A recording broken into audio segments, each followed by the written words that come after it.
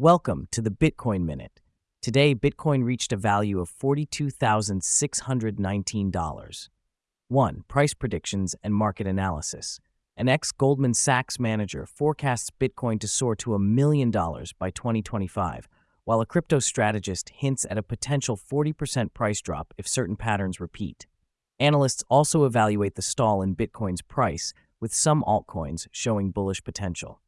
2. Regulatory and ETF developments. Excitement builds around potential SEC approval of spot Bitcoin ETFs, though some experts suggest it could be a sell the news event. Meanwhile, the race for Bitcoin ETFs intensifies as contenders submit final applications, stirring conversations about institutional investments and pension funds' involvement. 3. Sector growth and adoption. Record-breaking revenue for Bitcoin miners in December signals sector growth, with on-chain fees reaching new highs. In addition, the integration of Bitcoin into traditional finance is on the horizon, according to analysts, and a CEO shares his strategy of buying more Bitcoin as fiat supply increases. 4. Technology and innovation. Developers showcase advancements such as BTC Pay and BitVM, contributing to Bitcoin's capability for smart contracts and off-chain computations.